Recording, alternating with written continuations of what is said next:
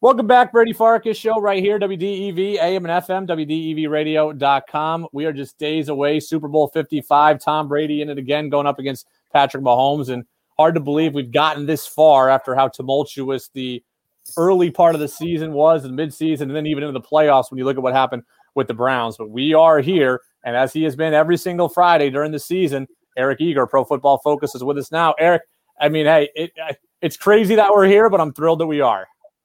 Yeah, it's been a weird year, right? Where we didn't know, with the COVID situation and all that, whether we'd be playing this game on time. But I feel it's weird. This entire week, I've wrestled with disappointment over not being in Tampa to cover the game, but also being obviously relieved and fortunate that we're playing this game. So I'm excited. I think we'll see a decent one. It's a good one on Sunday. We'll get to the game, but let's talk about the Patriots real quick. Last week, we were talking about the idea of the Pats trading for Matthew Stafford. They don't get him. I understand part of the cost for the Rams was getting rid of Goff's contract. I understand that inflated the price, but at what Stafford actually went for, I am thrilled the Patriots weren't even in the ballpark of those conversations. Did you think that was way too high for New England? For New England, absolutely. I mean, because the thing is we talked about this last time, if Stafford goes to New England, he basically has the same excuse computer that he had in Detroit, which is, I'm not going to have any help. You don't have any weapons. And I think also that was a little bit overblown. I mean, when you look at Detroit drafted 2 tight ends in the top 10 while he was the quarterback there. Brandon Pettigrew was a holdout. He was a first-round pick as well. Golden Tate, Calvin Johnson, Marvin Jones, Kenny Golladay, Danny Amendola. Seemed like a decent offensive line. Seemed like fairly good circumstances for Stafford. Obviously, with coaching, that would be where New England would have the edge over his previous regimes. But there are other better options for New England. Honestly, I think Stafford probably props the Rams up a little bit, but a lot less than people believe. The report came out that Stafford didn't want to play in New England. He singled the Patriots out as the one place that he doesn't want to go to. And people will say, well, yeah, they're a rebuilding team. Why would he want to go there? My beef with that is if Stafford was here and they have still an additional $40 million in cap space, I don't think they're as big a dumpster fire as he apparently thinks they would be. Yeah.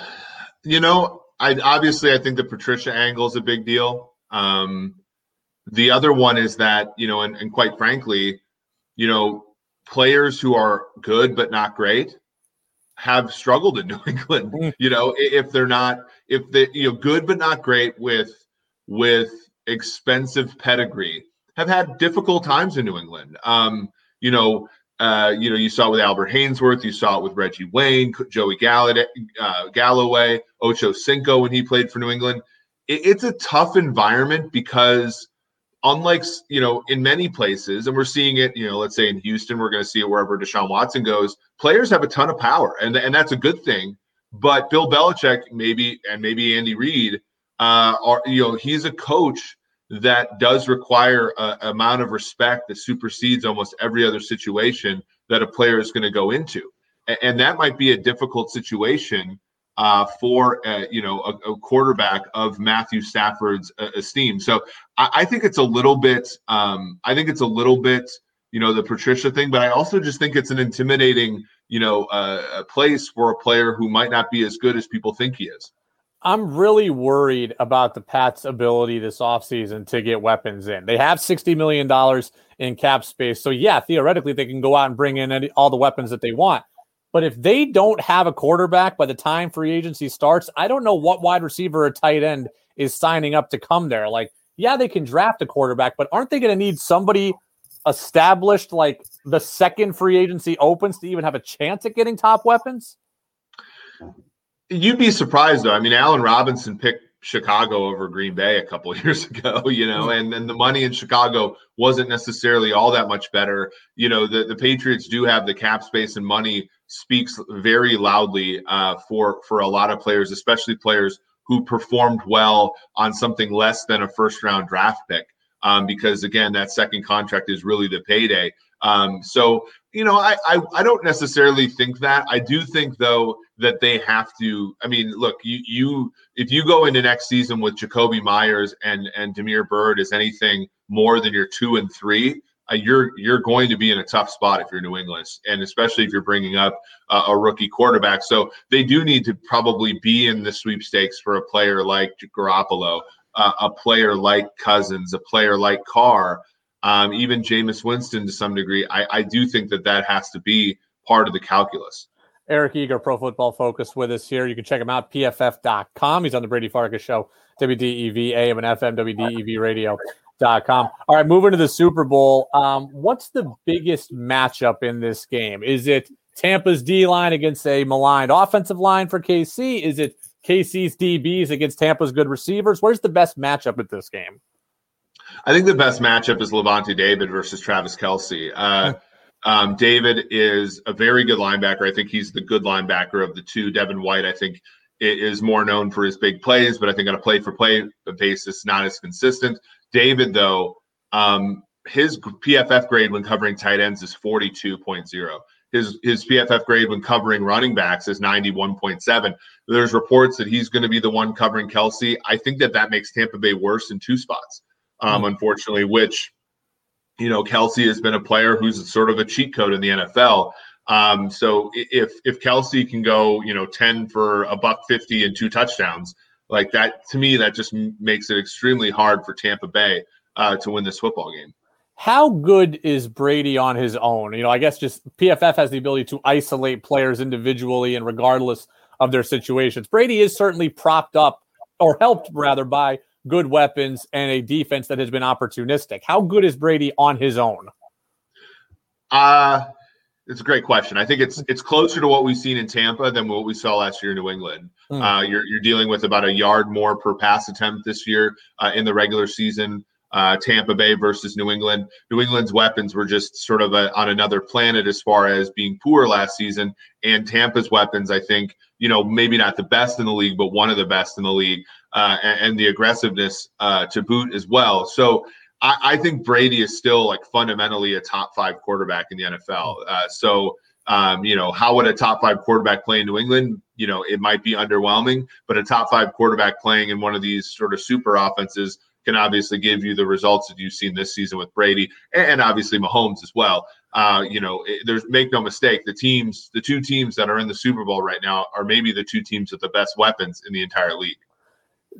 For Mahomes, the weather looks like it might be a bit of an issue, kind of windy there in Tampa. That would lead me to believe it's harder to pass, but the Bucs have a top-ranked rushing defense in the NFL. So what do you think Kansas City's game plan offensively is and should be? Yeah, that's a great point. It looks like precipitation went from about 75% likely to 50%, so that's a little bit helpful. 10 mile per hour wind, which is existent, but not necessarily in that outlier range where it affects passing. I sort of look at it a little bit differently. I think that obviously the mismatch where the Bucs have the biggest advantage this week is their defensive line against Kansas City's banged up front 5. But if field conditions are a little bit weaker, that hurts pass rush actually. And so that might even be weirdly another advantage that the Chiefs have, because right now, you look at Shaq Barrett, he's led the NFL in pressures the last 2 years. Jason Pierre-Paul is a great player. Ndamukong Suh is a top 10 player in his position in terms of wins above replacement. And Vita Vea is a very good nose tackle. So they're very good up front. That's one place where the Chiefs are at a disadvantage. If weather comes in and neutralizes the trench matchup, the Bucs might have an even harder chance than we think. Eric Eager, Pro Football Focus, with us here on the Brady Farkas Show, WDEV, AM and FM, WDEV Radio.com. The speed of Kansas City is certainly among their many great assets. How big a factor is their speed? Can Tampa counter that? They have athletes on defense for sure. And, Carlton Davis, they trust their coverage players. There's only 9 players in the NFL during the regular season that allowed 750 or more passing yards into their coverage. The Bucs have 3 of them. The Chiefs have no one over 600, but the Chiefs are weaker pedigree in the secondary. So they funnel everything to different guys. Tampa trusts the athleticism of their players. And I think for most games, they come out on top. As we saw in week 12, as we might see on Sunday, that might not be good enough against the Tampa Bay team that comes at you. I mean, we're not only talking about Hill and Kelce, we're talking about, if healthy, Sammy Watkins, who was a top 5 draft pick by the Buffalo Bills. Mecole Hardman was a second-round pick. Mecole Hardman was picked ahead of DK Metcalf 2 drafts ago and scored 7 or 8 touchdowns as a rookie and a few more this season. So Clyde Edwards-Helaire, again, first-round running back. I mean, they're just coming at you with so many different options that, if you're Tampa, anything short of earning a couple turnovers, I think is going to – it's either going to be Brady, you have to score every single possession, or maybe get some noisy plays like turnovers and sack fumbles and things like that on the defensive side of the ball. So it sounds like you're picking the Chiefs. I think the Chiefs are the side here.